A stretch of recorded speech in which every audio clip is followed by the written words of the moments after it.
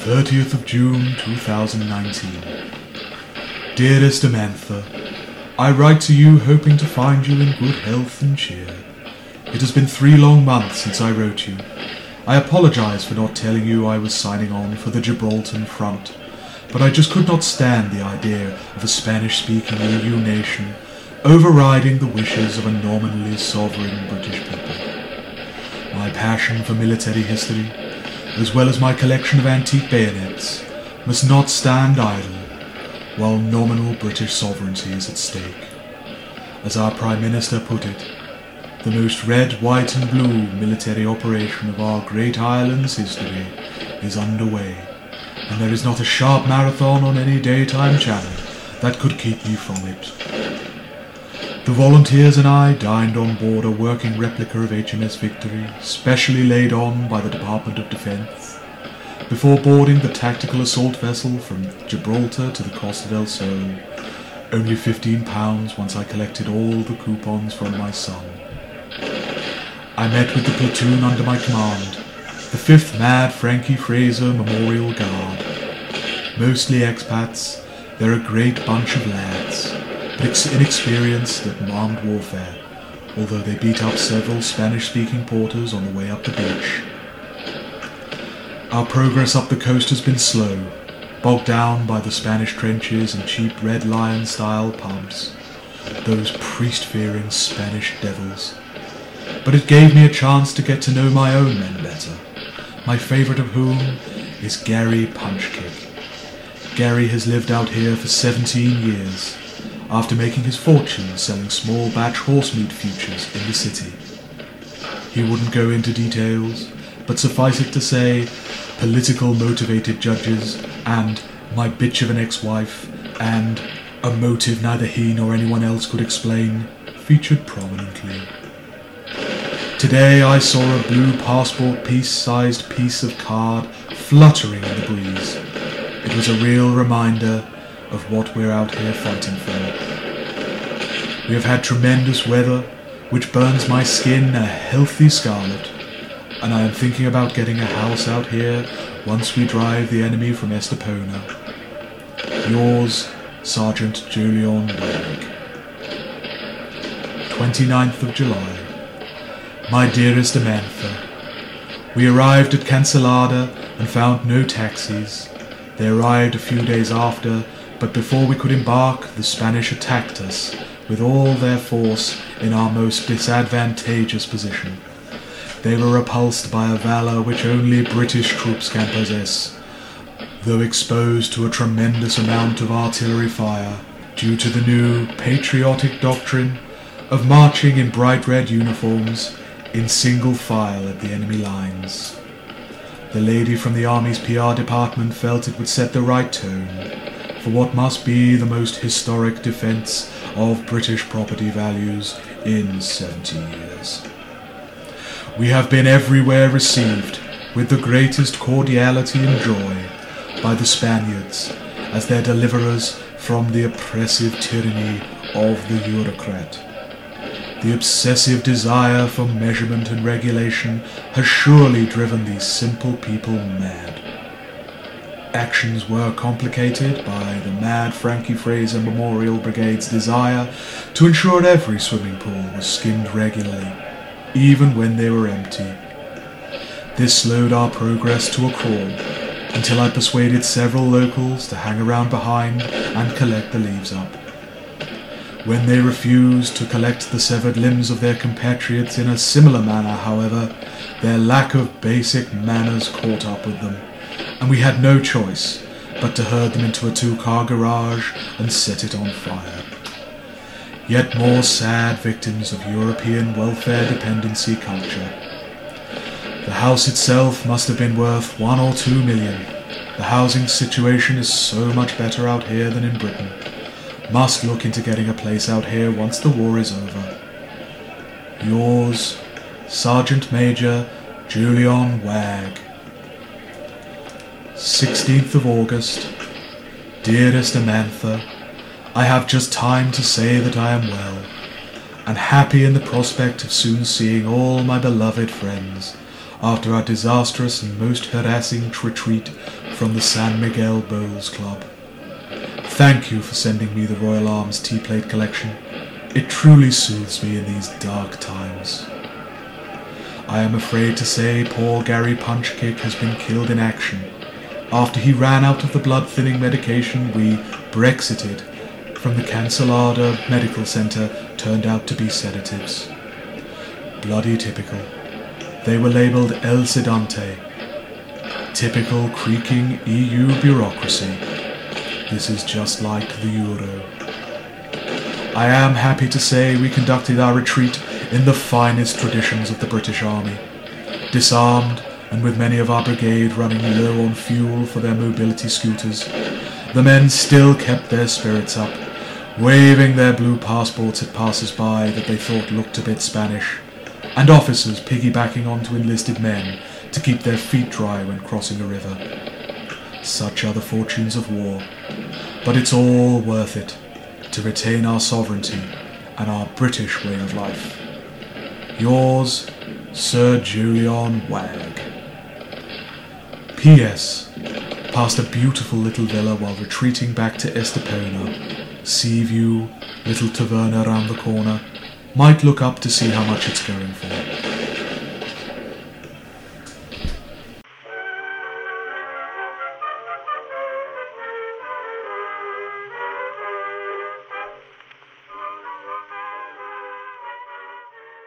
Hello and welcome to We Don't Talk About the Weather, Episode 7. Political discussion that to the uninitiated may just sound like screaming and crying. I'm Adam and I'm here with Hugh. Hello. And we're here to talk about the week's news. And what a week it's been. It's a fantastic week. God. Every day there's been a stupider news story or a more depressing news story. But that's just Britain. It's Britain right now. Everywhere. We'll start off with a light one. The furore today about the word Easter on Easter eggs.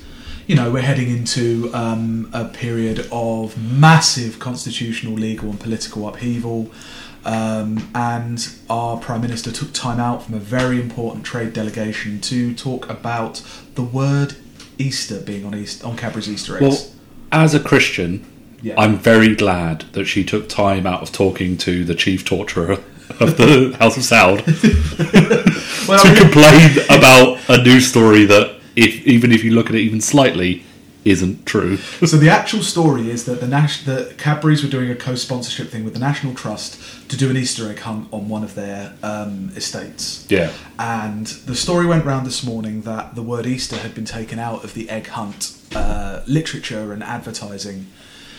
Even though it hasn't.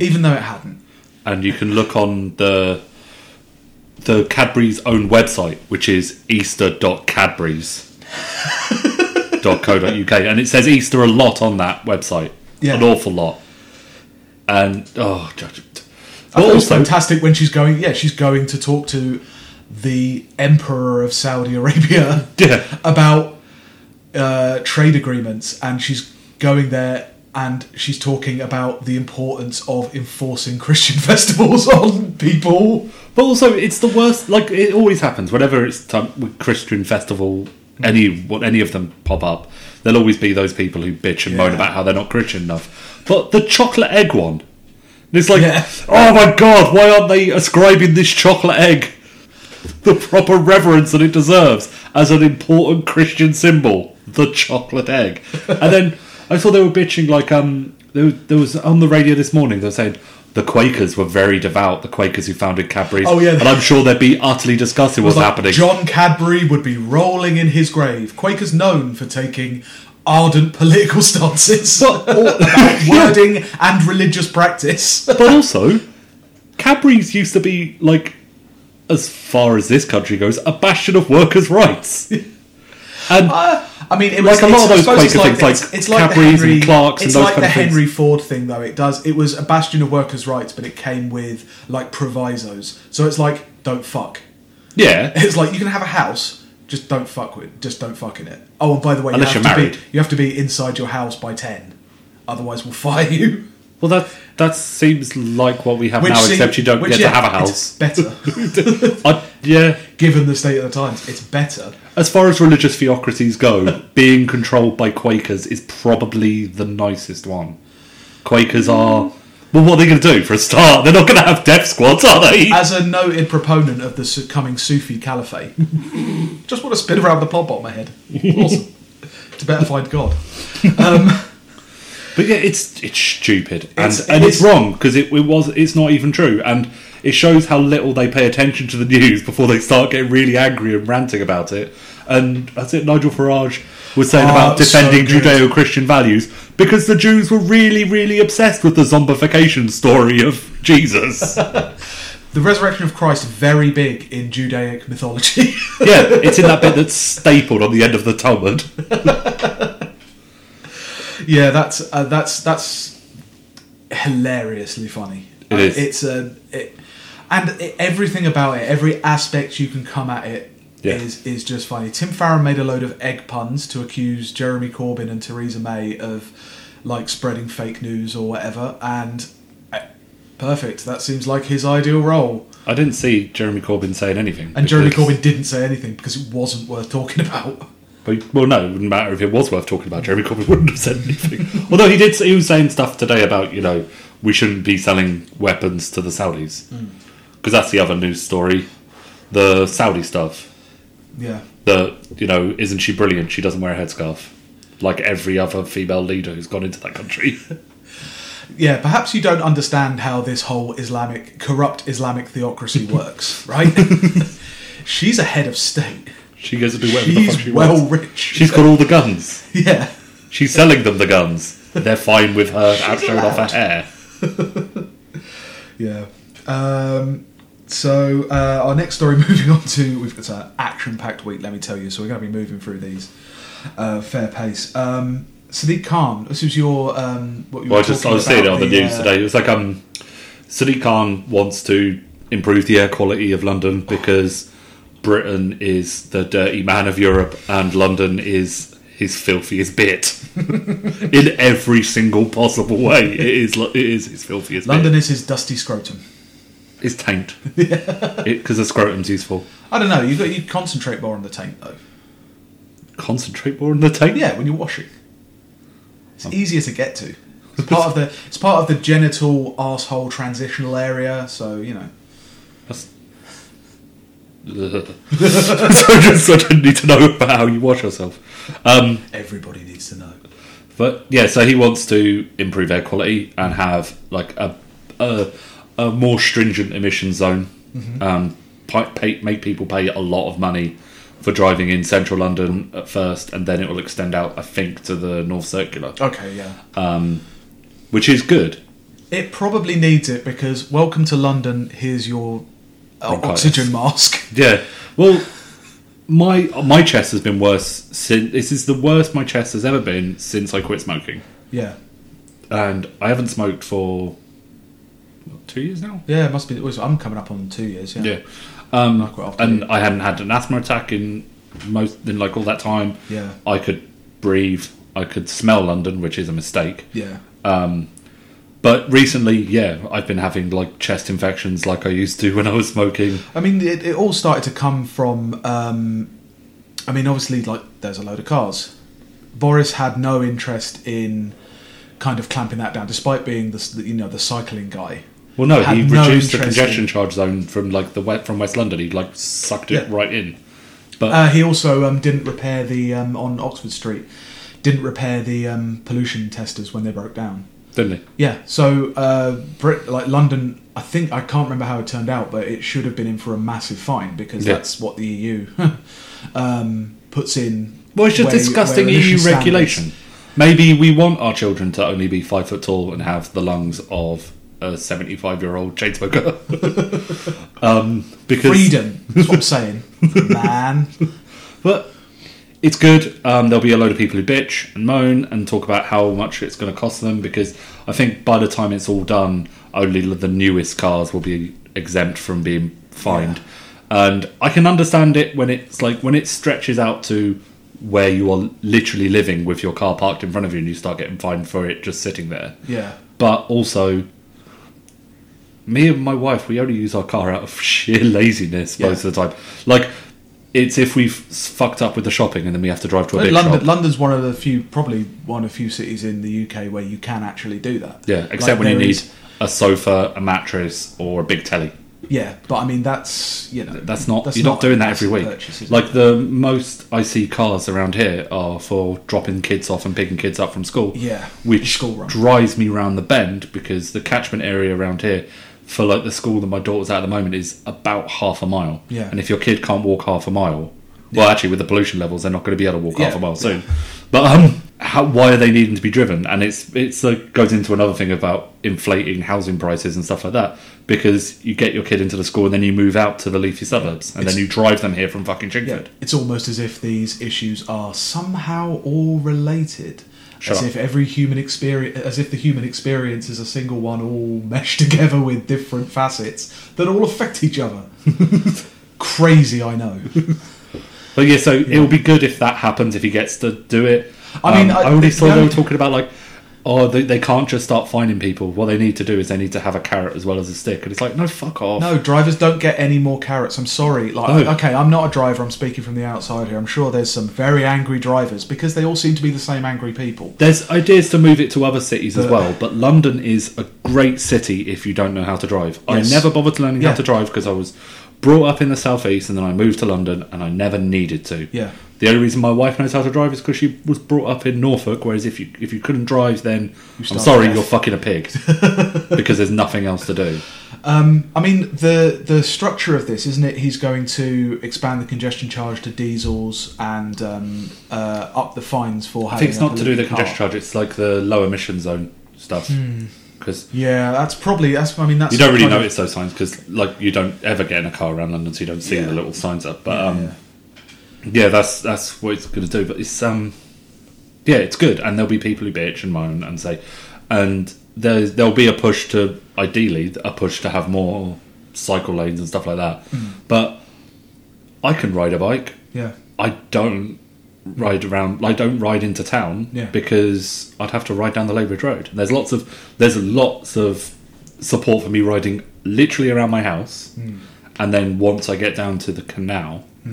But between my house and the canal, there's a giant road of screaming death, which I don't want to be anywhere near. And if there's less cars, I'd happily do it. It would mean that I'd probably get arrested for cycling pissed, and it would take me about 5 hours to get home. But also, there's plenty of trains. It does get rammed, but you can get a train, you lazy bastards. Well, because instead of parking in town. Well, loads of people do as well. No. Yeah, and there's they do use the tubes. They do use buses. I think he said taxi drivers will be exempt, black cabs will be exempt, which is good because black cabs don't do the thing that Uber drivers do, which is rev their engines and sit there with their engines humming to keep the heating on because it's the only thing they can afford to eat, and so they're just pumping out constant emissions, or throwing bottles of piss into my garden, which I really hate. That's the latest thing that pisses me off with the gentrification of Walthamstow. That now we have people who work in the city living around here.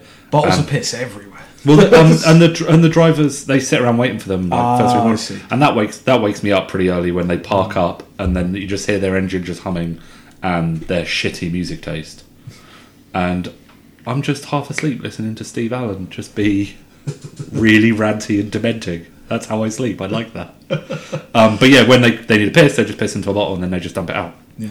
And that happens a lot. And like when you move to Walthamstow, you'll notice that because you don't get many city workers living around in Broadway and then getting cars sent for them. I assume. A lot of stabbings at taxi ranks, though. Does that make up for it? Well, we get stabbings around taxi ranks. Yeah. We get there was that by Westfield a while ago where I was coming out of. I don't know why I was in Westfield. I was probably buying something for Holly, and I was coming out and I was coming down to get the bus. And there's those huge, massive people. I was like, oh, for fuck's sakes, what the fuck's happened here? I see a police car and it's like, oh, God, this is the most annoying thing ever. And then I saw the pool of blood.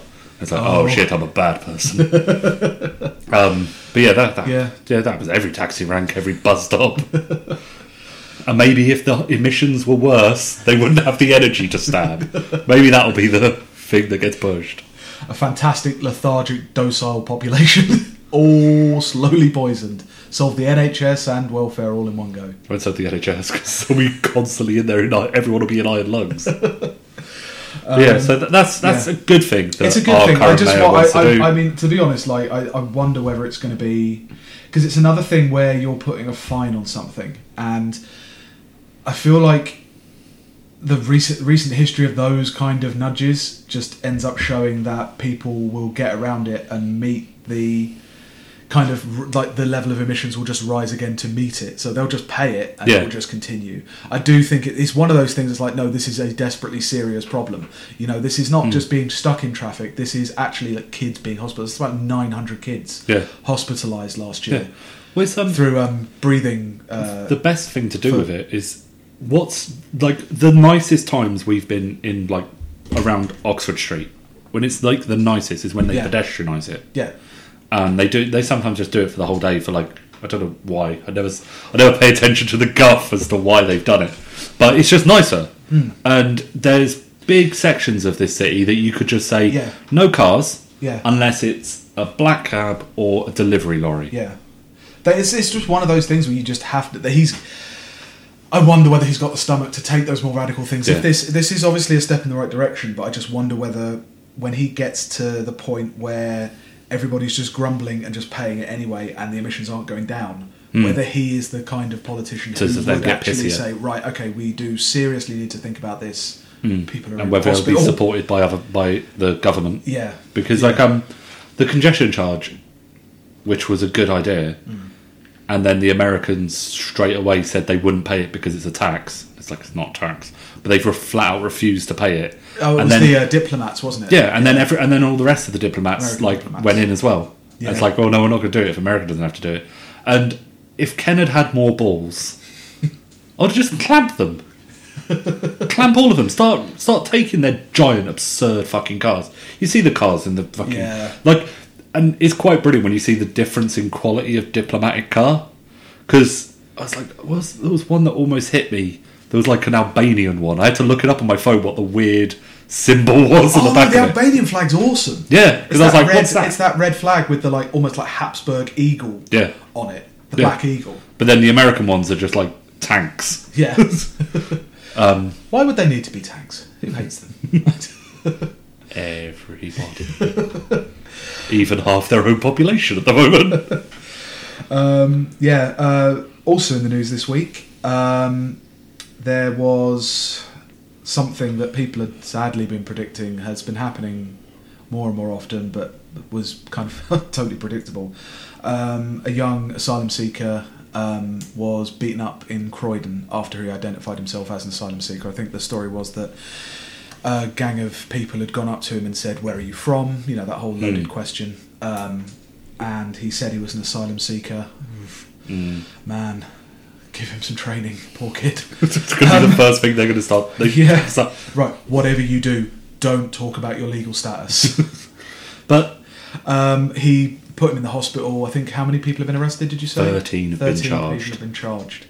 And he's 17. Yeah. And he had two friends with him who ran away, which... They're going to feel like shit, but otherwise there'd be 3 people in hospital. I mean, you've seen. There was a similar kind of thing with because the male's outrage was mostly seemed to be targeted, ironically, because they've been such a trenchant supporter of asylum seekers in the past. Always focused on the fact that 20 people stood around while this happened, and I mean, you've been around fights. I've been around fights. When there's that many people, you just no. Absolutely, it's not at all surprising. I'm not Steven Seagal. I can't beat 13 people. It's not an indictment of in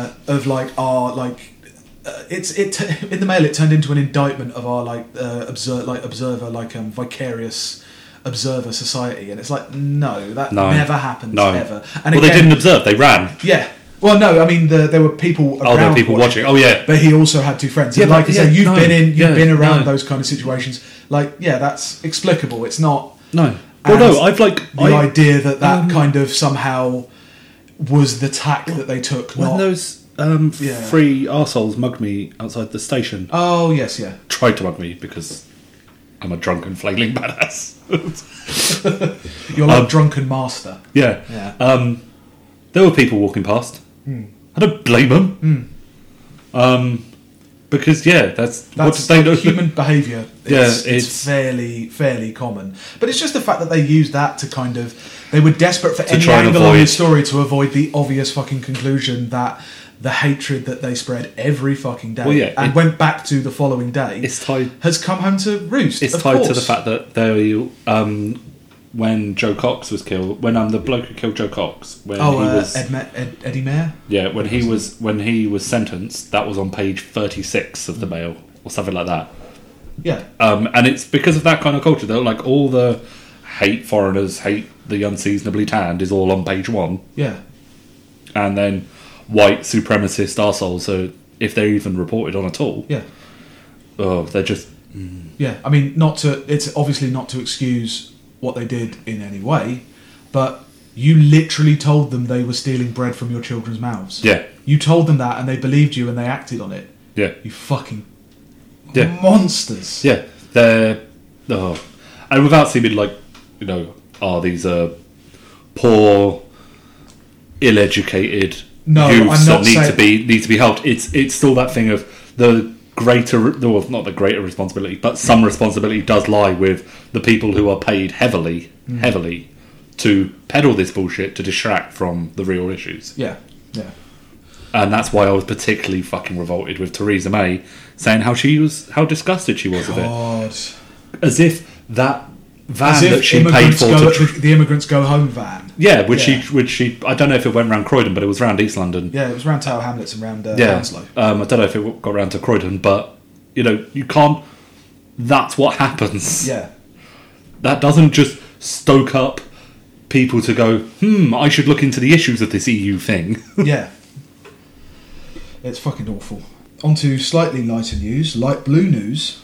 Dark blue news. Oh yeah, it's dark blue news. Oh, that was such a good segue. Did you ever have one of the old passports? No. I did. Really? I did when I was really little, because when it was like my parents, when they were still together, took me to Yugoslavia. That's the first holiday I went on, and apparently all the Germans loved me because I was beautifully tanned with a shock of gorgeous Aryan hair and blue eyes.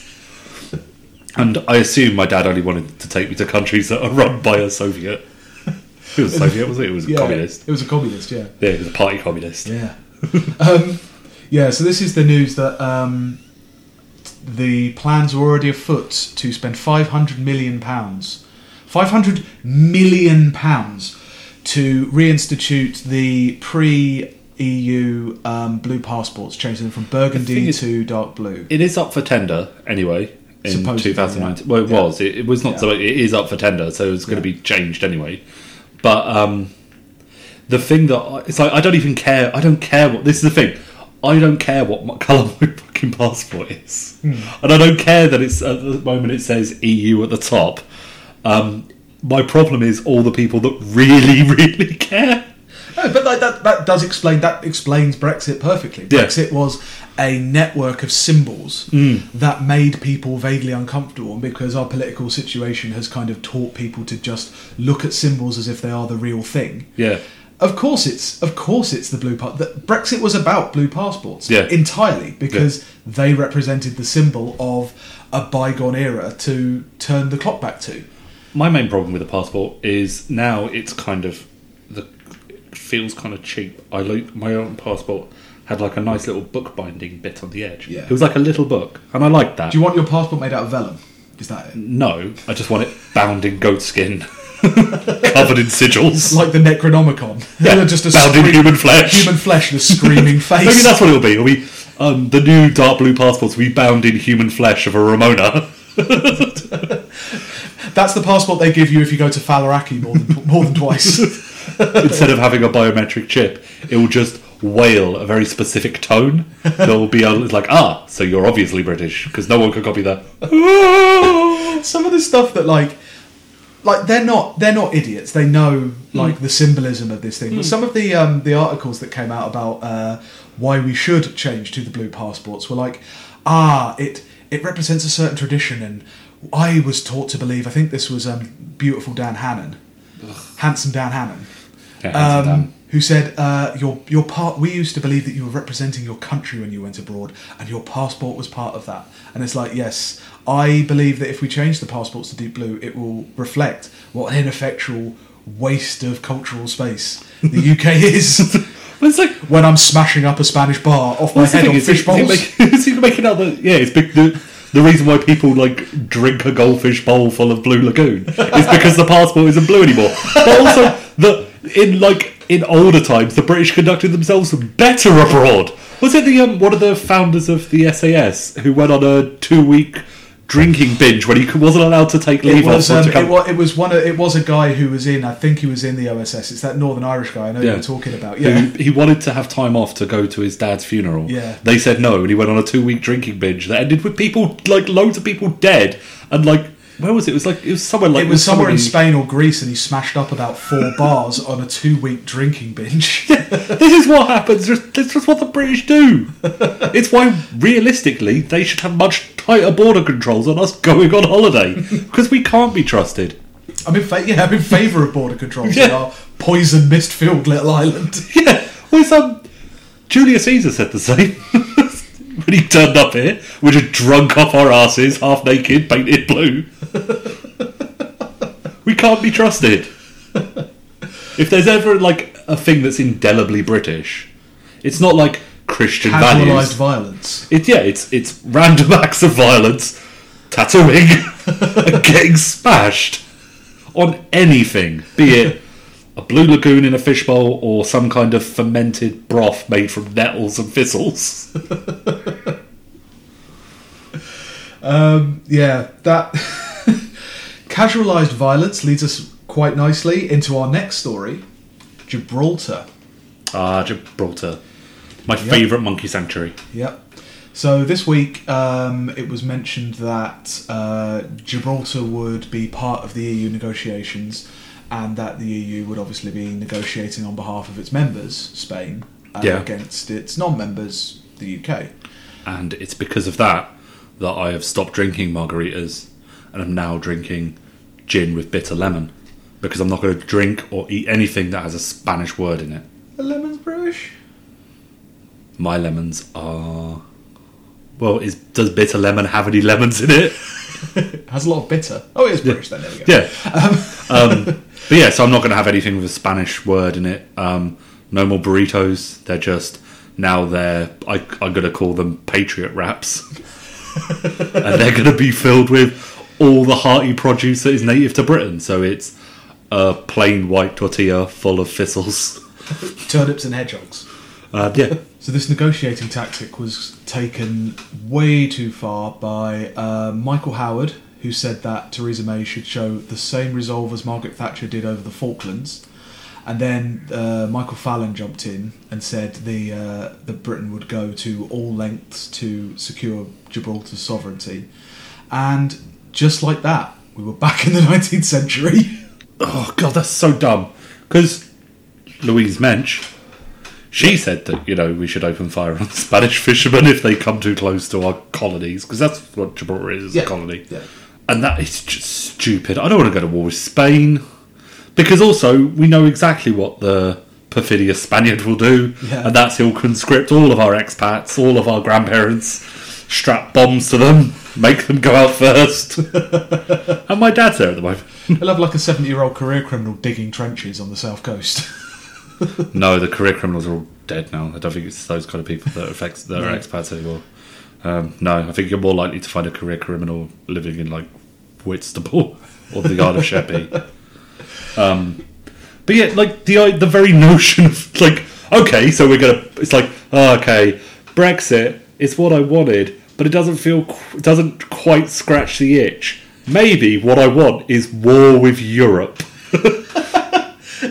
Just fits like an old glove. Yeah. Oh. It's like, and let's think, last time we went to war with Europe, it all went swimmingly. It's like 3 days. Yeah. It was 3 days after the Brexit announcement. After the Article 50 announcement. It doesn't take much for them to start. It's the British ruling class fulfilling their ancestral role. They read the histories of their ancestors and all of the wars that they took part in. And they were jealous and they were lethargic and struck with a wave of ennui that they had never gotten to ride a horse over a load of ships going to fight the Spanish Armada. Because that's what happened. I think... okay, poor thing, because I don't think everyone knows exactly why Gibraltar is ours. Yeah. Why is it ours? So, the War of the Spanish Succession in the early 1700s, Britain entered on the Habsburg side against the French. So we sided with the people with the terrible, terrible, terrible, terrible chins. Yep. We sided with the hereditary deformed monarchs. Yeah. Against the French.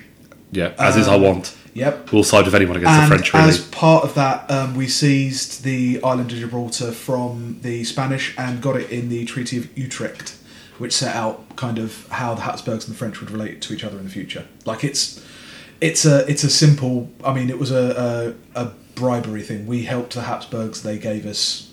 So in the 17th century, which French were we fighting? Monarchical French, so like King Louis the The Sun King, or was it way after the Sun King? No, it's before. Or before? It's after the Sun King. It's after the Sun King. I just like saying that name. It's like, if I was a monarch, I'd rather be that than so and so the Bewitched. But yeah, so that's why. Yeah, so that's why that's ours. Yeah, because because we fucking conquered it. That's exactly the reason. And either you're okay with that or you're not. I'll be perfectly honest. I really don't give a fuck about Gibraltar as a part of the UK. But I think to be fair, we should probably give Spain the Isle of Wight. The thing is, or Land's End, just the tip, But the thing is, with things like Gibraltar and the Falklands, the people there want to stay British because they are British, because they're like mainly expats and stuff like that. But no, the thing is, they're not part of Britain; they're just colonies. So just make them independent and then let them deal with the things. Yeah, I mean, the problem with Gibraltar is it is literally connected to the mainland of Spain, so it would be like giving them. Yeah, like the tip of land. Yeah, I mean they're already nominally independent in that they take UK law, but they have their own. Literally, it's called a chief executive. Yeah, they speak English, and there's an M&S there, and there's the Royal Mail. There's Royal Mail post boxes. Yeah. So I mean, they're always like those places, like the Falklands, are always hyper patriotic because they're so far away. Yeah, and so they're tied. Like all expats. They're tied to any bigger body politic is. Always the last thing they remember. It's just that this apparently came in response to Spain dropping its demand that an independent Scotland would have to reapply for admission into the EU. That if Scotland went independent, it would remain a member of the EU automatically. So Spain were up for that. Spain are now up for Scotland being automatically in the EU if they go independent. Because I thought Spain would be a bit more pissy about that because they have separatists. Yeah. Because, they also date each other like every big European country. Maybe that's what we'll do. Maybe like when they calm down from their kind of Basque region of Spain. Their 18th and 19th century, their 18th and early 19th century kind of continental military military-based politics. Yeah. They'll go to their late 19th century military-based politics in which you promote a local elite to secede from the larger empire, like they did in India. It's just so dumb. That's the thing, it's just so dumb. I suppose it's like their willingness to immediately go for that stuff. Well, yeah, because they are racist and they just want any excuse to start ranting and raving and tub thumping. They love tub thumping and they'd love a war with some good, honest Europeans. Because, they want field battles. Yeah. They don't want kind of this bloodless bombing a wedding from 40,000 feet. No, they want trenches. They want cavalry movements because they're all fucking nerds as well. I could just see Jacob Rees-Mogg polishing up his ancestral sabre. Yeah, they're all fucking politics nerds, which means that, frankly, that disease is terminal. Yeah. So of course they had fucking tabletop battle sets, and of course they can name the uniforms of the different generations of hussars. We have tabletop battle sets as well, though. Yeah, that's different. Well, yeah, because it's not different. It's exactly the same thing.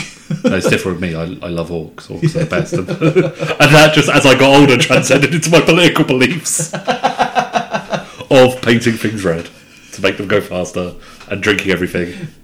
Your politics depends on what tabletop army you choose. What battle system you choose. I think it probably does. So, Warhammer, you're into metal.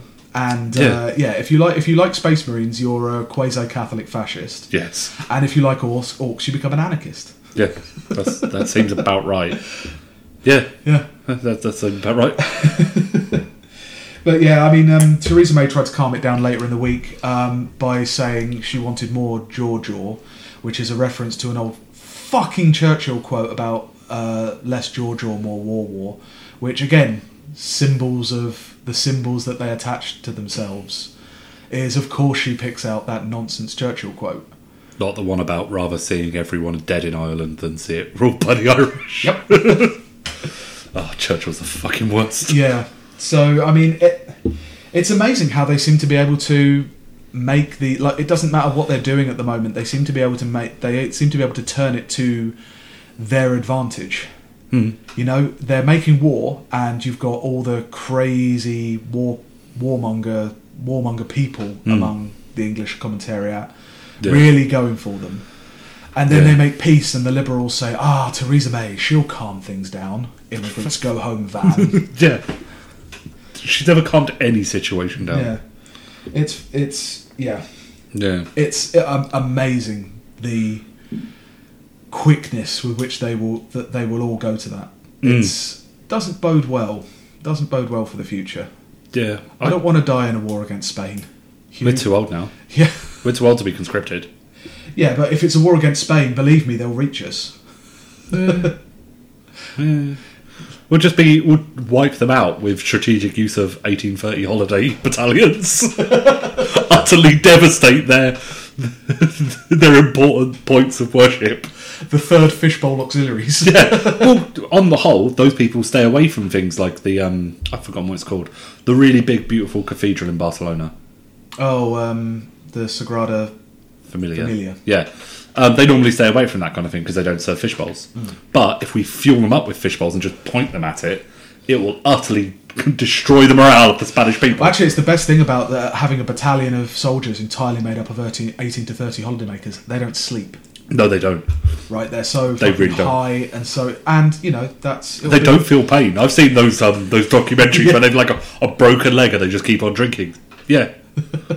I don't think they realise the super soldiers we've created. They're drunk, yes, but they know how to swing a baseball bat at a man who's unseasonably tanned. So that was the most immediately kind of infuriating Brexit news. We've got a bit of a slower, more creeping dread-worthy Brexit piece of news. You promised me Brexit puns last week. Brexit puns. Because I said I didn't want to talk about Brexit. That's going to be a difficult one. You're going to have to come back to me. Tune in next week. I will probably have more Brexit puns. A single Brexit pun. That's all I need. Anyway, go on. What's happening? What are they doing to me? Donald Cuck. There we go. Well done. Alongside the actual Article 50 announcement last week came the passing of the Great Repeal Bill, which is the legislative... you're falling asleep already, I know. But the legislative instrument that they're going to use to get all the EU law and make it British law. Okay. Yeah? So I assume they're just going to tick it because all of it was just fine anyway. Yeah, they were mainly... There's nothing in there that a good fucking neoliberal capitalist wouldn't support. Yeah. It's the instrument they're going to use to make all of the EU directives and regulations into British law. There's roughly about 50,000 pieces of EU legislation. There's probably some gold in there that's incorporated, into British law. Yeah. And so, obviously, in order to actually pass it through Parliament, make it British law, would take decades. It would take like a century. Well, it's a lot of stuff. It's just a a massive amount of I material. assume it's in there where it says things like we're not allowed to celebrate Easter or call Christmas Christmas. Yeah, it's in there that you get the Christmas being renamed Winterval. Yep. And all the Sharia laws are in there. That's why it's so big. Ah. Yeah, that's where the halal chocolate is. Ah. Yeah. That makes a lot of sense. Suddenly I understand all this leaving Europe thing. I don't understand what you're saying, but it's very appealing. Their idea to get around this massive hurdle is that what they're going to do is make what they call a snapshot of EU laws, bring them all immediately into British law, and then amend, repeal, or pass them. Now... Pass them in Parliament, yes. No. David Davis was questioned on it this week, and he said he'd be using what's called secondary legislation to pass it. Now, primary legislation is just the laws they vote on. Okay. Secondary legislation are the bits that they use to amend it that the government just does anyway. Yeah. They're going to be passing all these laws and then using secondary legislation to amend and repeal them. That's incredibly fucking dangerous. Did David Davis say this after swinging through the windows wearing a red beret at the head of a death squad?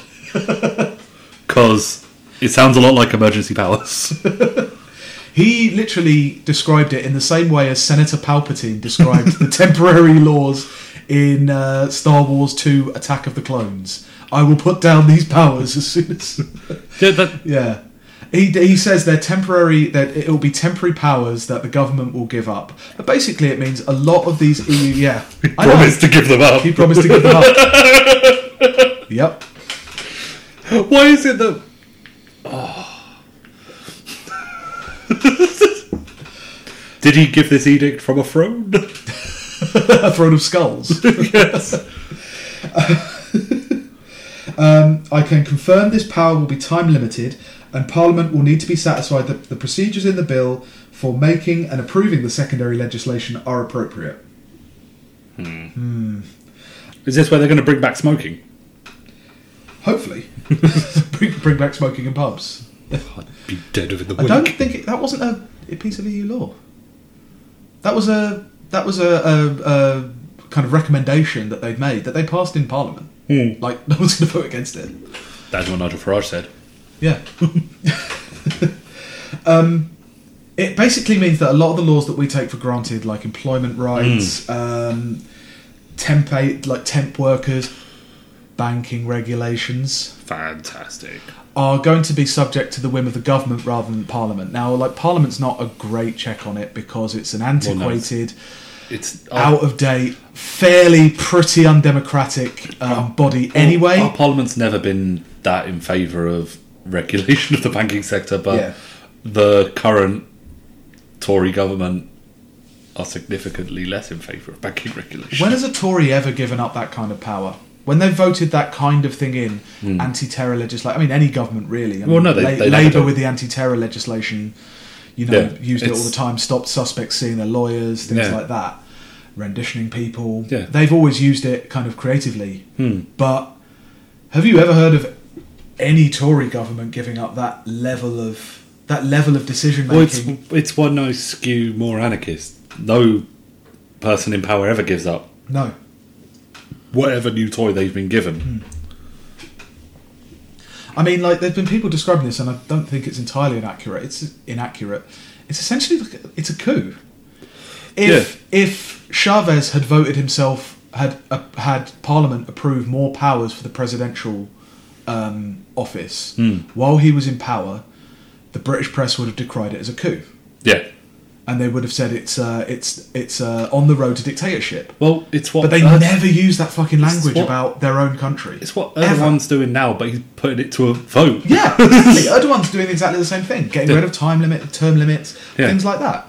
It's fucking insane, and it's even more insane when you consider that Theresa May wasn't elected as Prime Minister. I know people will say like, "Oh, well, it's the leader of the party who gets the most MPs."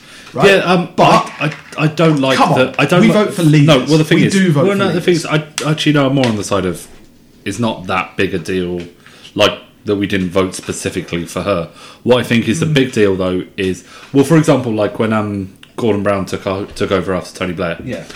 Gordon Brown was always the de facto second in command. Tony Blair had enough, and he fucked off. Yeah. And then Gordon Brown took over. That didn't really need to go out to a vote. Theresa May wasn't the de facto second in command, and a really big, horrific thing happened, and then she took power. Yeah. And now she's given herself more power. Yeah. That's more of an issue. It's just interesting how far you can actually go down with, like I say, this really undemocratic state, a really undemocratic Supreme Court, the largest, I think it's like the largest unelected government chamber in the world, in the House of Lords. Fantastic. And it's like, how much more kind of undemocratic stuff can you pile on top of this undemocratic shit heap? Yeah. Before, like, anybody starts to actually properly shout about that. Because that's very, very bad. Well, it seems that what we're building towards now, what the red, white and blue Brexit is properly going to be, especially with, like, Theresa May going off to Saudi, Liam Fox was in, I can't remember the name of it, East Asian country with the president who boasts about people that he's killed. And he went to meet Duterte, didn't he, in the Philippines? Yeah, who was saying, like, who said he wanted to burn the UN to the ground. Also, he claims to have personally executed 20 people. Yeah. It seems what a red, white and blue Brexit is fully going back to the days of your rip-roaring japes, where we're not amoral, we're literally evil. Yeah. Just we're selling, the bad guys. Yeah, we're the bad guys selling the best thumb screws. Yeah. And the best surface-to-air missile system. Yeah. Yeah. Oh, just... I don't want to you know, one of the things, I mean, I saw David Starkey talking about this as well. How that man is still on TV, I've no idea. But he was talking about how of course, and naturally, of course, the liberal media have kind of taken this as a narrative to spin. This is actually the second Brexit, because the first Brexit was Henry VIII when he split from the Church of Rome. Strange that a man who spent his entire life studying the Tudors will draw everything back to the Tudors. I mean, they've called these the powers given in the Great Repeal Bill, they've called them Henry VIII powers. And they're just repeating this like it's like, oh yeah, that's fine. But hang on, important thing, Henry VIII invented the concept of secret police. Yes. He did. Of all the so maybe just also the Henry VIII stuff. Is that the real like parallel we want to draw? Like it's apparently, like, yeah, but it's like so fundamentally it's the difference between Shelbyville and Springfield. Of we just wanted a town where we could marry our cousins, and we're the Shelbyville in this. I don't want to be Shelbyville.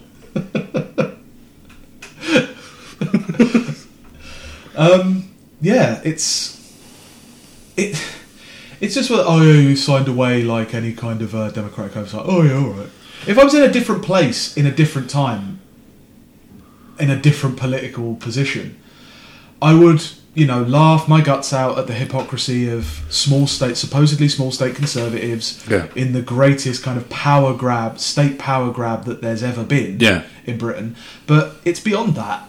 It's just a basic kind of, you can't call yourself democratic. No. You can't call yourself democratic. You could barely call the Houses of Parliament democratic before. You definitely can't now. No. If you're not voting on legislation, what the fuck are you there for? They're not even going to be in that building. They're going to have to move on because the House of Parliament is crumbling.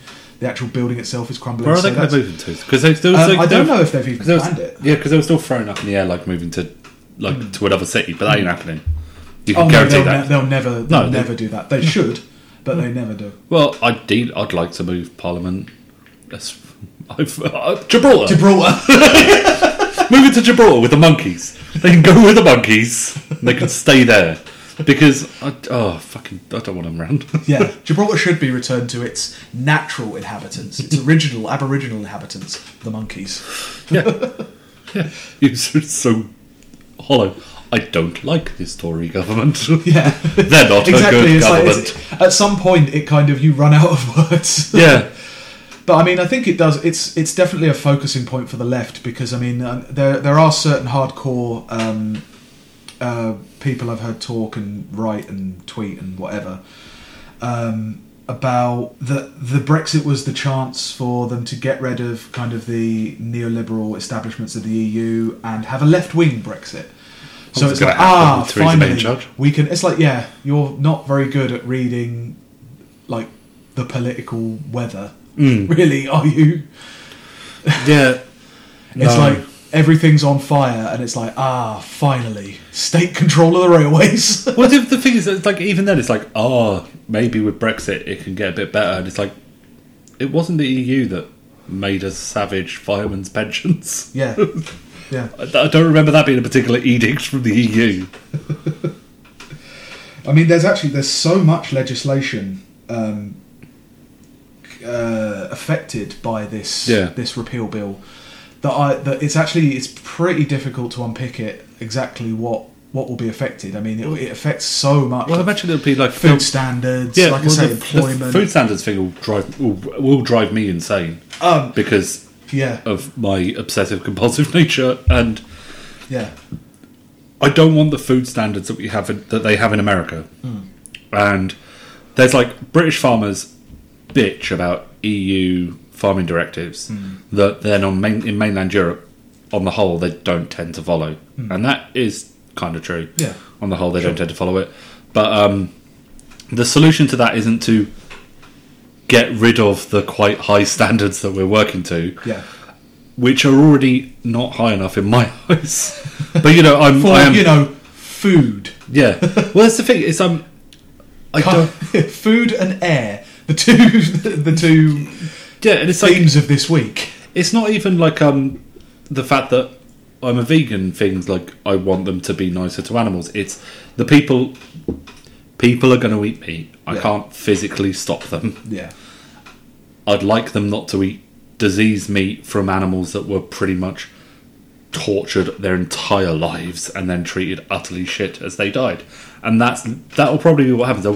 They'll deal with, like we talked on a previous episode about how the vet stuff. Yes. And there'll be less vets, and then so you need a vet in an abattoir. What's the vet? And they just say you don't need a vet in an abattoir anymore. Yeah.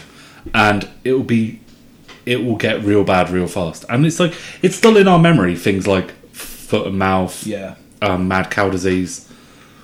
I don't want to watch pictures of massive piles of animals being executed and burned. Yeah. And it'll be people eating diseased meat again. And it's just going to end real badly. And that'll be a really instant thing, and it will be a thing that will be really hard to push back on. Yeah. Because it seems like there's nothing that they can do that actually... The opposition to them is so spread out and unfocused. Like, they'd sooner... Most liberals right up to kind of even the centre-left would rather focus on getting rid of Jeremy Corbyn and having a liberal centre-left guy be in charge of Labour and everything be normal again, rather than focusing on getting Theresa May out, which is supposedly their stated aim for hating Jeremy Corbyn in the first place. Well, the thing is, I don't think we'd want... Okay, it would be nice to have an election and then a left-wing government, obviously. But in the meantime, it would be nice for us to have a choice about the laws that govern the country. Yeah. And that's the basic thing that it's infuriating. It's disgusting, and it is. It's a coup. Yeah, it's one of the main ones that a lot of people are trying to get clarification on, because like with everything, they haven't given clarification, which automatically makes you nervous, because you know that they will interpret it in the way that they want, rather than the way that's in the interest of the actual people. One of the instruments that they're actually talking about is the European Commission on Human Rights. And one of the things that I think it was the Home Secretary said was we have no plans to leave the European Court of Human Rights. And someone suggested, could you just say that you're going to remain a member of the European Court of Human Rights? And she was like, I don't have to say that.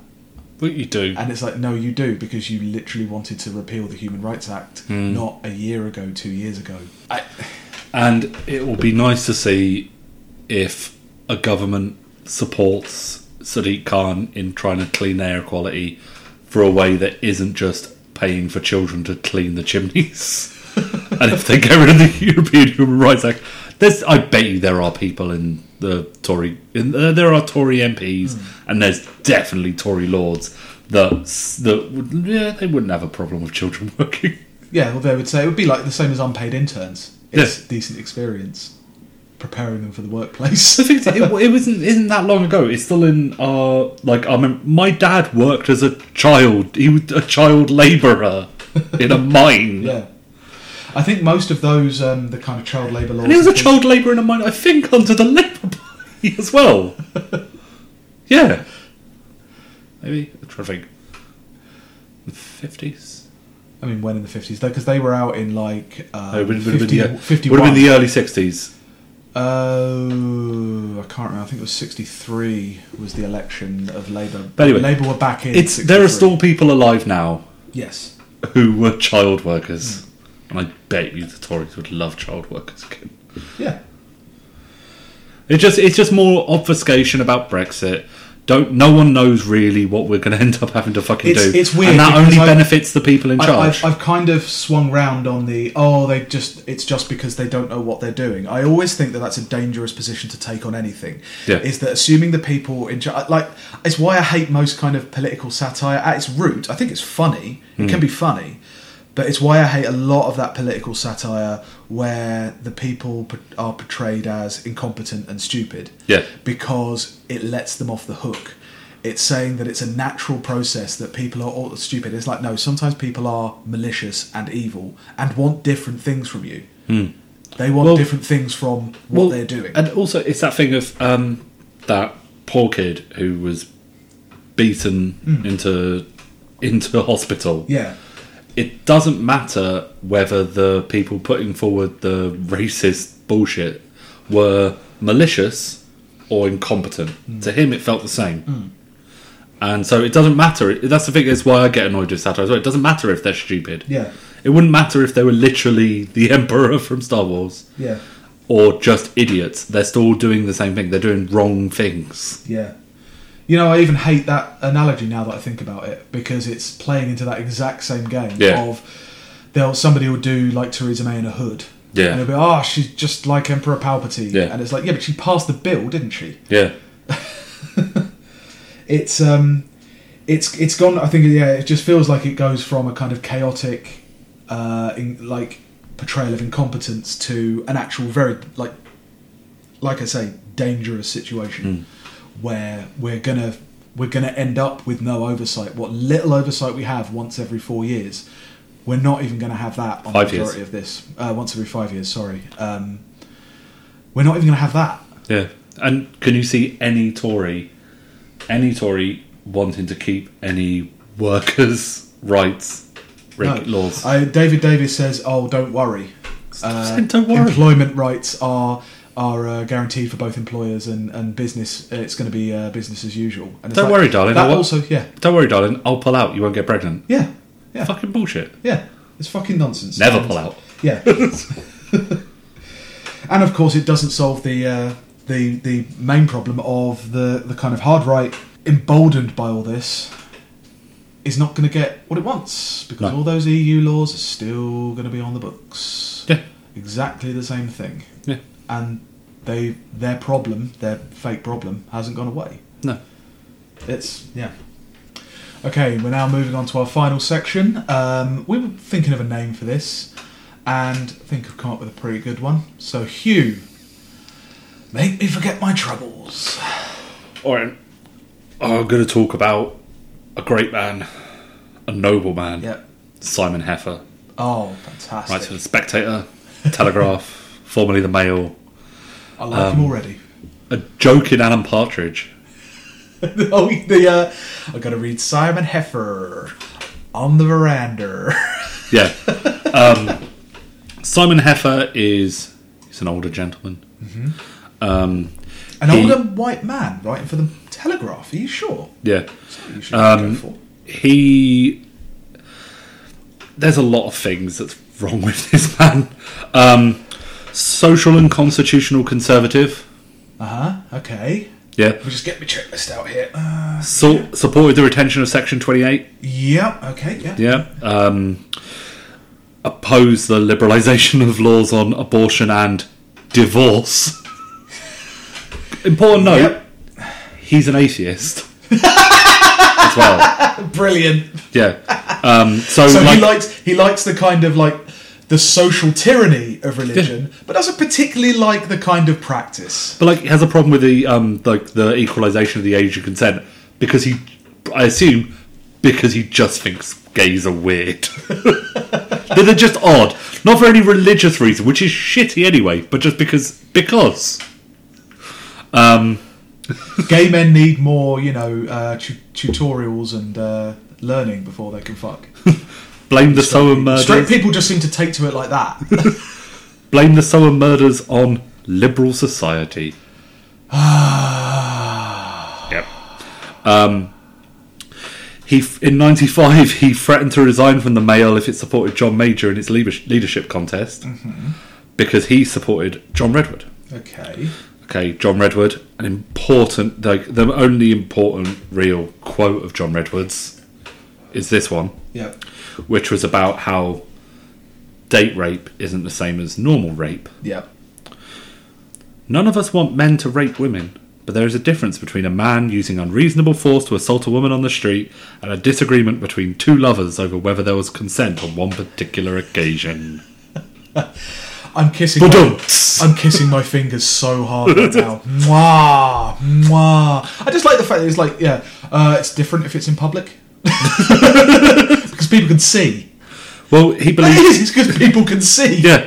Believes that Christianity should have a strong role in shaping both the moral foundation of society and public policy, even though he's an atheist. He's one of those who thinks that people are nice because of the Ten Commandments. He likes the social and political tyranny side of religion, but doesn't like the peace and love, live together side of religion that involves him actually changing anything.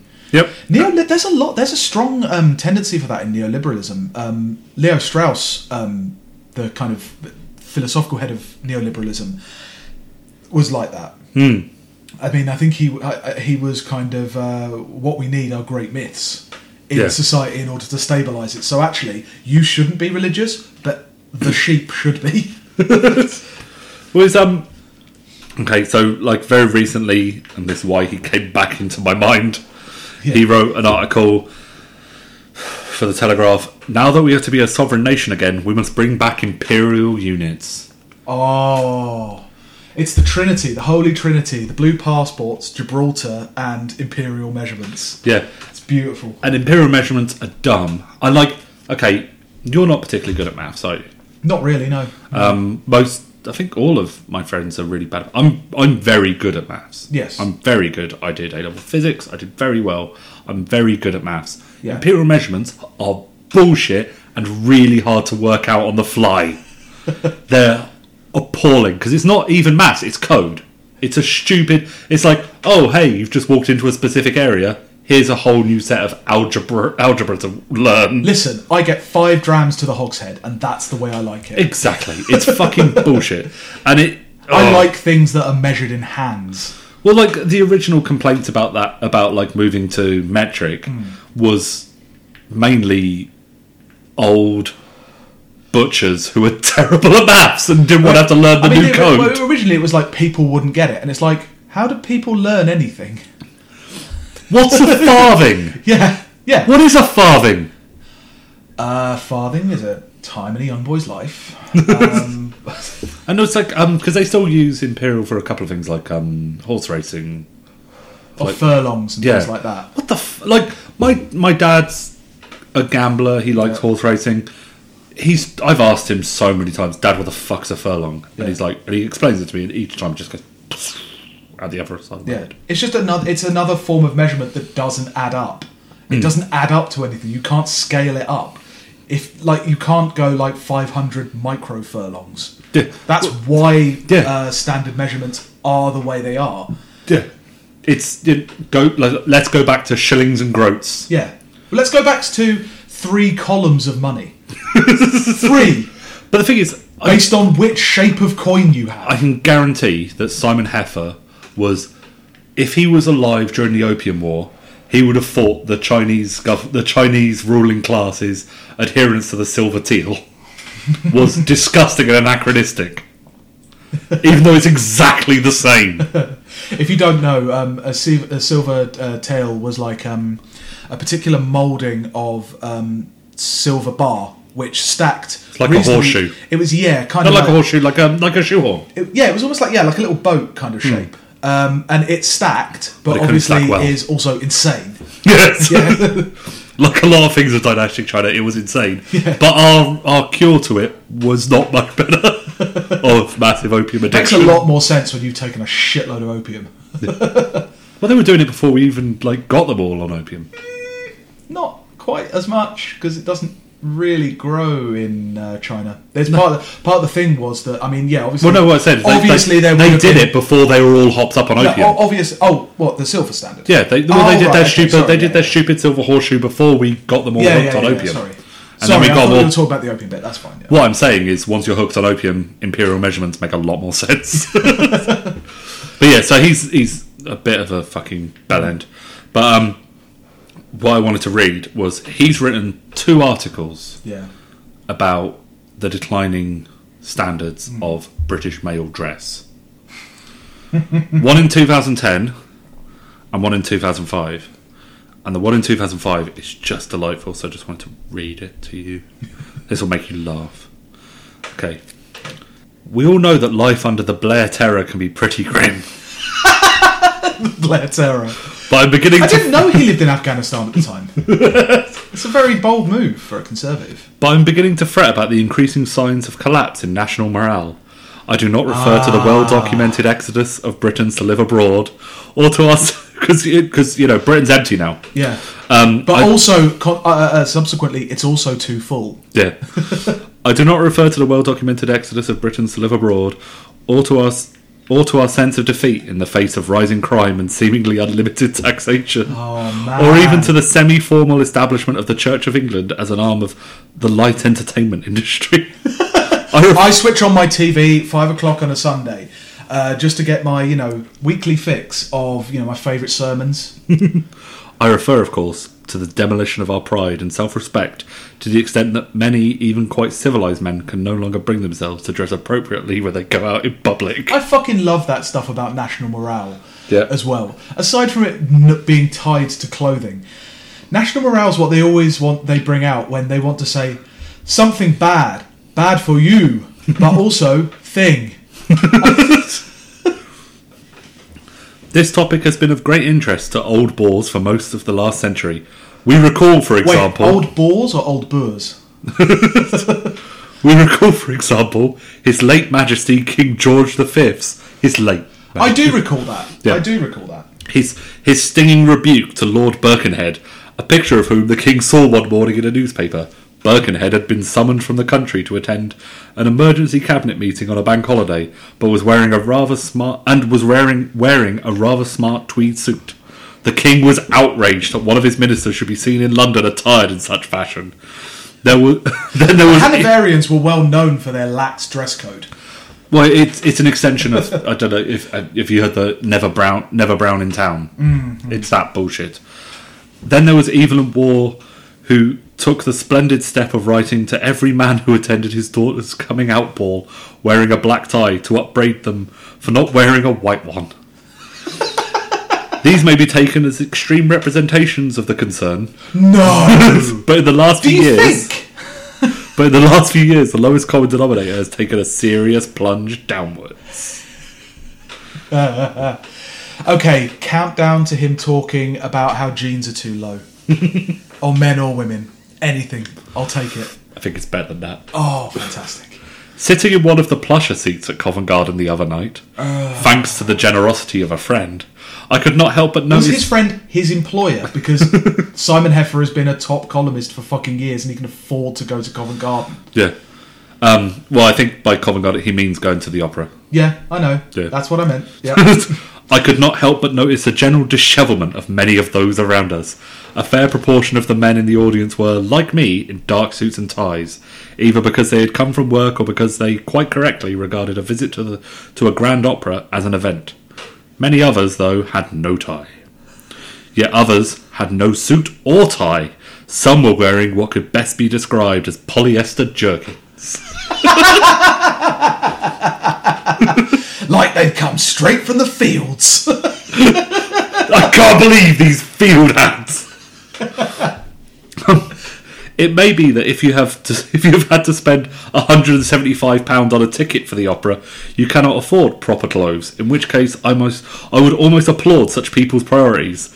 Sadly, I suspect that what we were witnessing was yet another manifestation of the I just can't be bothered demoralisation of modern Britain. Okay, important bits there. First off, of course he has to slip in the cost because he's boasting about how much money he has. £175 I would not imagine is a lot for a man like him. Yeah. Well, okay. Have you ever...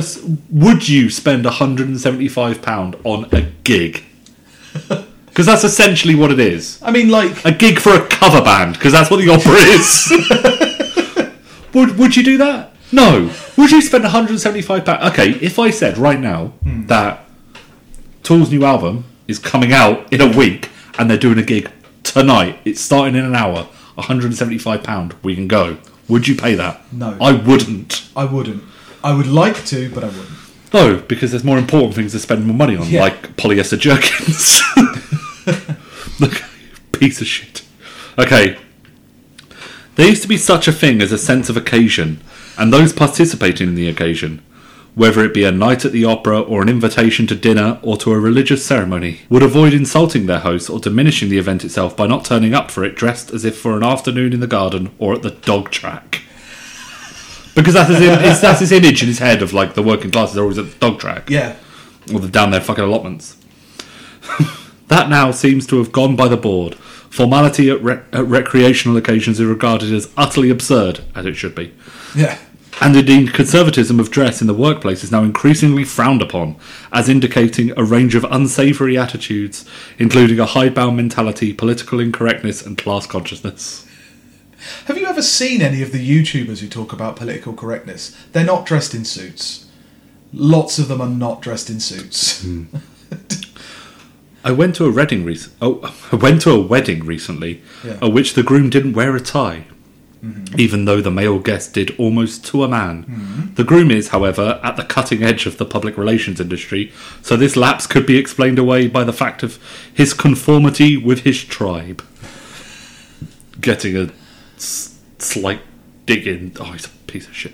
I then attended a country christening hosted by a well-to-do family, boasting again. Yeah. It being a Sunday in rural East Anglia, I chose, appropriately I thought, the sort of tweed suitings favoured by Lord Birkenhead, to find that the only other man in the large congregation to do so was the grandfather of the family. Everyone else, though participating at full throttle in a joyous occasion, appeared to have dressed not for that momentous event, but for the reading of the papers that preceded it, and the happy hour or two at the saloon bar that would come later. The saloon! Not even the lounge bar. For having got this wrong, I blamed my atheism. If I attended routine services of the Anglican Church more often, I would no doubt have realised long ago that regular worshippers no longer regard church as something that merits the bringing out of the Sunday best. Okay, first off, so he's going off to East Anglia to wear, and he's wearing his tweed suit, and he's showing off. Yeah. He's exactly the kind of prick that, because I used to be that Christmas would spend with my my wife's family at the farm. Her parents' farm, and we'd go to a pub on Boxing Day, and there'd be stuff happening and all that kind of bullshit. But you definitely see the rich people who don't normally go to the countryside. Yeah, they're all in the wax jackets, those really thick cable knit jumpers. Yeah, the thing that and those checkered shirts with the tie. Well, the thing that they're just like Alan Partridge when he goes to Norfolk. Exactly. Yeah. The thing that my mother-in-law always got really annoyed about is they're always wearing Hunter wellies, the really expensive wellies, but they're immaculate. And they're immaculate Range Rovers. Well, yeah, because they're pre-knit. Because they're not farmers. Yeah, because they're fucking pre-knit. Yeah, they're buying their costume. Yeah. And that's all Simon Heffer is. He's buying his costume. And Simon Heffer describing it as a tribe, as if people who go to the opera on the reg are not a specific tribe. Yeah. Everybody's a tribe except the thing that I do. Yeah. It has never occurred to me in nearly 25 years of working in London to turn up at my place of work or to a business lunch without being properly dressed. Our greatest living playwright, Ronald Harwood, noted recently that his mother had told him always to wear a tie when out in London, as it is the respect of a man to show. Oh God. As it is the respect a man shows to a great city. Perhaps I Mr. dress in exactly the way London deserves. Well, the thing is, okay, important thing there. Ronald Harwood is not our greatest living playwright at all. Not even in the slight. You don't. I don't go to the theatre. I don't bring it to the You theatre. don't. Well, I don't go to the theatre that much because Yeah. it's really expensive. I read a lot. I read a lot of plays. I like reading a play. Reading a play is one of the best things to read when you're on a train journey that's about an hour and a bit. Okay, yeah. Yeah, it's great. And our greatest living playwright is probably Martin McDonagh. He's awesome. I imagine that my disagreements about playwrights are just the slightest part of my disagreements with Simon Heffer. But yeah, so We're really playing on his on his field. yeah, well, Ronald Harwood, he wrote The Pianist. Oh, the Roman Polanski film. Well, he worked on. He wrote the screenplay for Oliver. Okay. The Roman Polanski Oliver. Do you mean Oliver The film. as in with a little bit of Yeah, luck? yeah. That Do you know the Roman Polanski Oliver with the perfidious Jew? Oh, yeah. Yeah. But yeah, so he's terrible. And also, the respect that London deserves. Fuck this city. I love this city. It's my favourite city. But respect that it deserves. Fuck off. When London's air stops poisoning me, then I'll dress in a suit then. No, London doesn't want me to wear a suit. Because do you know what?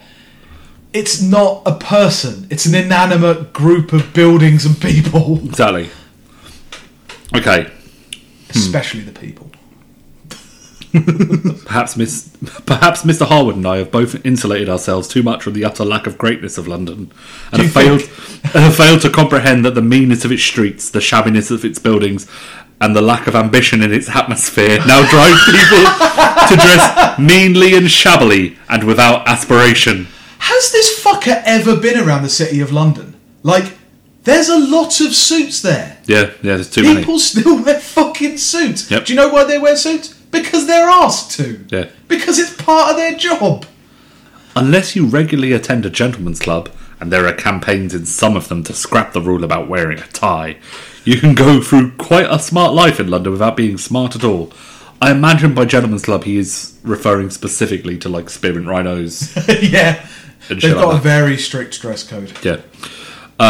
I have now become inured to seeing men without ties in very grand restaurants, where the bill for two equates to about the average weekly wage. Fucking hell. Oh my god. At first I used to think that they were ill, or quite possibly foreign.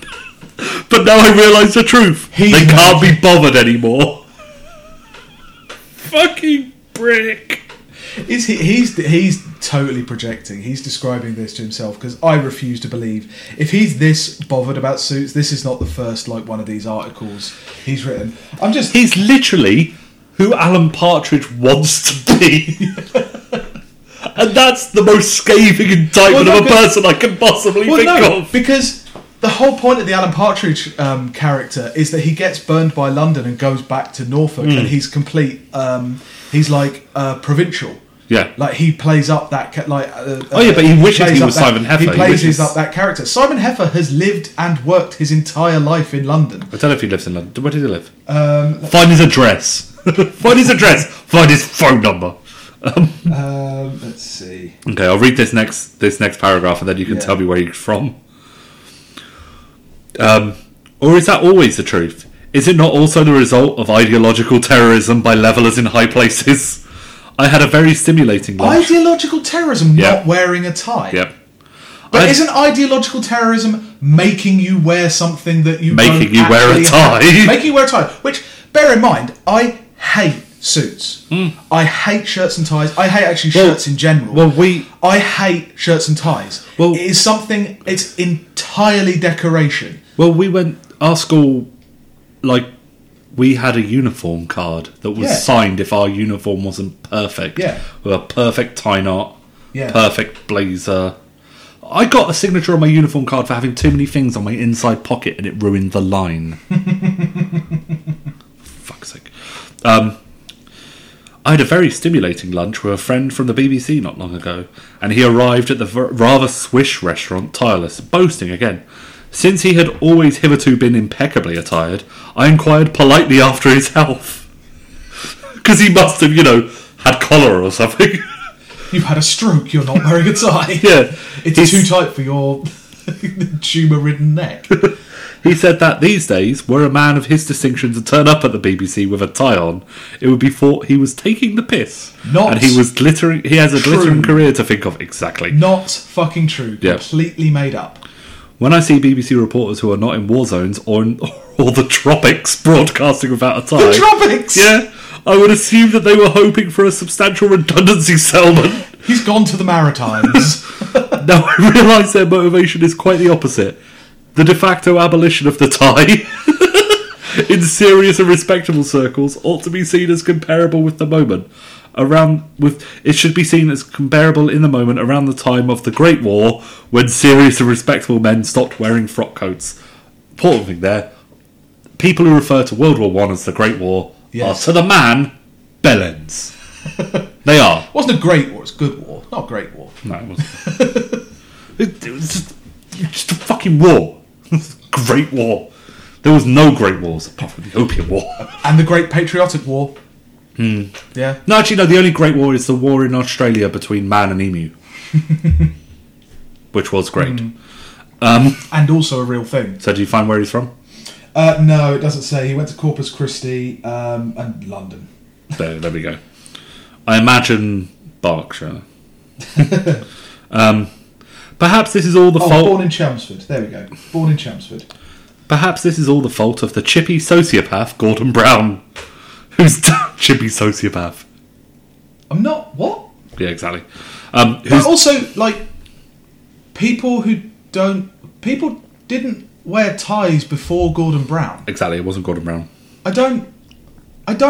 Like, a tie is a extra thing that you wear. It's not even part of like a shirt is just a covering that buttons up, right? A coat a jacket is just an extra thing that keeps a tie is no different to like a carnation in a lapel. Yeah. Except a pocket you can't square. Peanut a carnation or a pocket square. And you should always peanut anyone you see in a tie. No matter who they are, if they're a stranger on the tube. Or your employer. Yeah. Especially if they're their employer. Well, if they haven't put a 2p in the top, they deserve it. Perhaps this is all the fault of the chippy sociopath Gordon Brown, whose downright rude assertion on taking office that he would never wear a black tie to dinner was viewed by so many plonkers in the liberal elite as a final assault on the class system by attacking the incarnation of its graduations through dress. But at least Mr. Brown always wears a suit and tie, like the good Calvinist he is. He's letting the side down there because aren't conservatives... Their whole thing is that the class system doesn't exist, that it's not a real thing. But he's just admitted there that there is a specific dress for members of a particular class. He's one of those weird conservatives. He is fully aware. He flirted with the hard left when he was younger.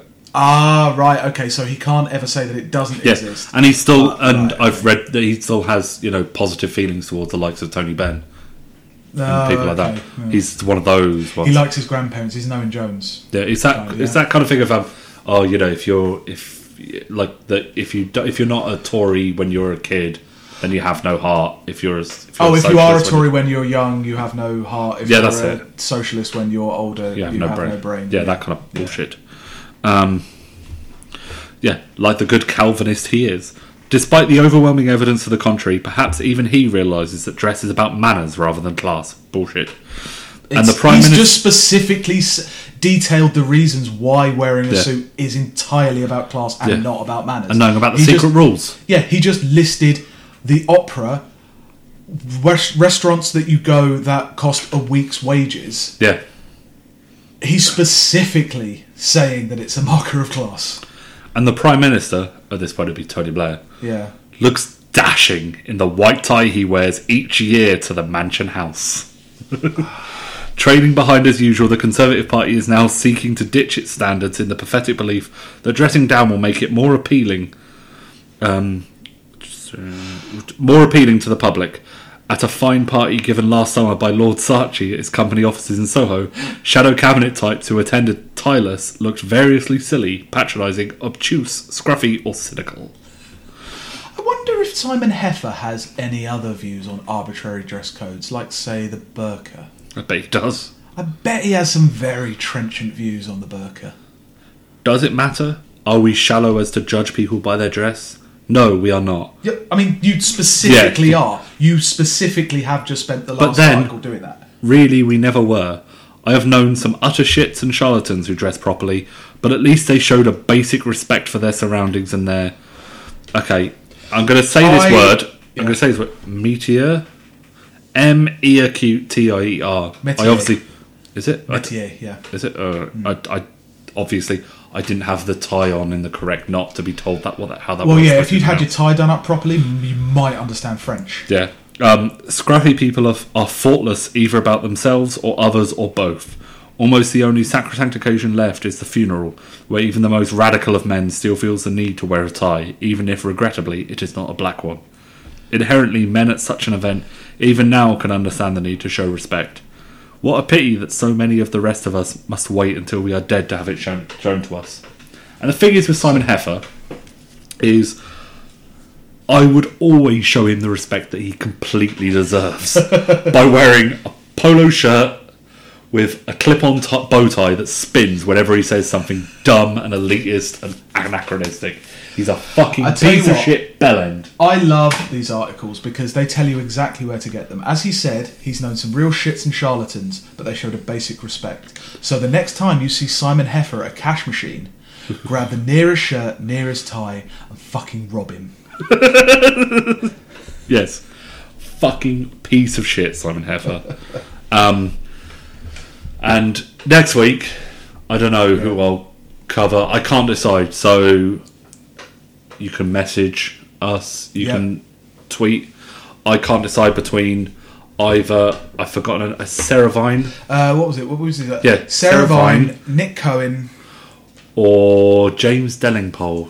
These are all people that I think are utter cunts. Yeah, I think Nick Cohen would be funny. James Dellingpole is like he's hilarious. It's like shooting fish in a barrel. Oh, it is. It's It's awesome. shooting inbred fish in a very small barrel. And Sarah Vine, she's just a proper monster. Yeah. But yeah, Nick Cohen's one that we particularly despise. Yeah, Nick Cohen's a good one. But yeah. So, I mean, if you've got any ideas, any thoughts on the podcast, let us know. I don't want your thoughts on the podcast in general. I just want your thoughts on who I'm going to attack next. No, we want that. No, I don't care about their thoughts. Fuck them. Go on. Let us know at WDT... You fucked it up again. You've got it written down in front of you. Jesus. Say W. You went to a grammar school and you still can't read. Say the name of the Twitter. Okay, you can reach us on our Twitter, WDTATW_podcast. On Twitter. Yeah, I could read. Well done. What? Yeah, only because I warmed it up for you. To be fair, the only reason I was able to read it is because I'm wearing a tie with a double Windsor knot. You showed a basic respect for the podcast. Got a double Windsor knot on a blue passport. That's how I was able to read. Yeah, so WDTATW_podcast on Twitter, or you can search for We Don't Talk About the Weather on iTunes, subscribe, let us know what you think, and give us a review. Yeah. One of our friends gave us a review, but I still can't. I don't know. I think he was just drunk off his arse, just typing wildly into the internet and hoped it would get there. That's what the best of us do. Yeah. So that's been episode 7. Thanks, guys. See you later.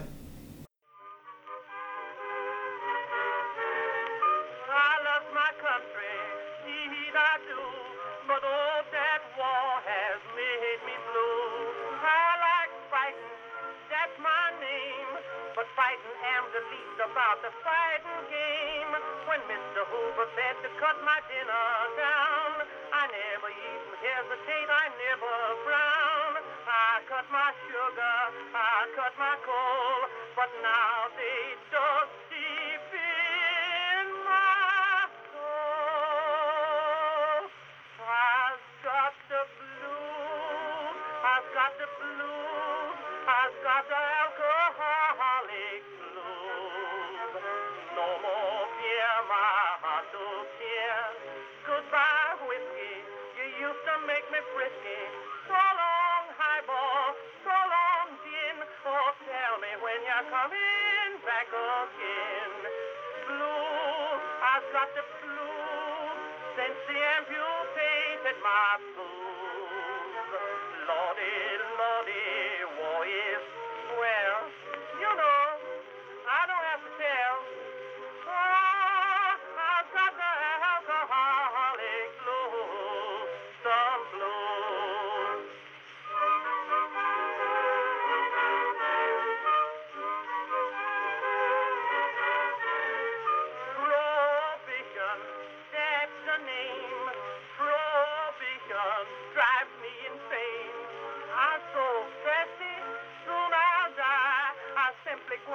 evaporate, I just that dry. I wouldn't mind to live forever in a string. If my thirst had only let me quench, and not with bevo or ginger ale. I want real stuff by the pail. I've got the blues, I've got the blues, I've got the alcoholic blues.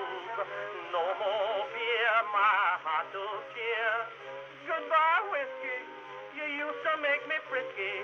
So long, highball, so long, gin. Oh, tell me when you're coming back again. Blues,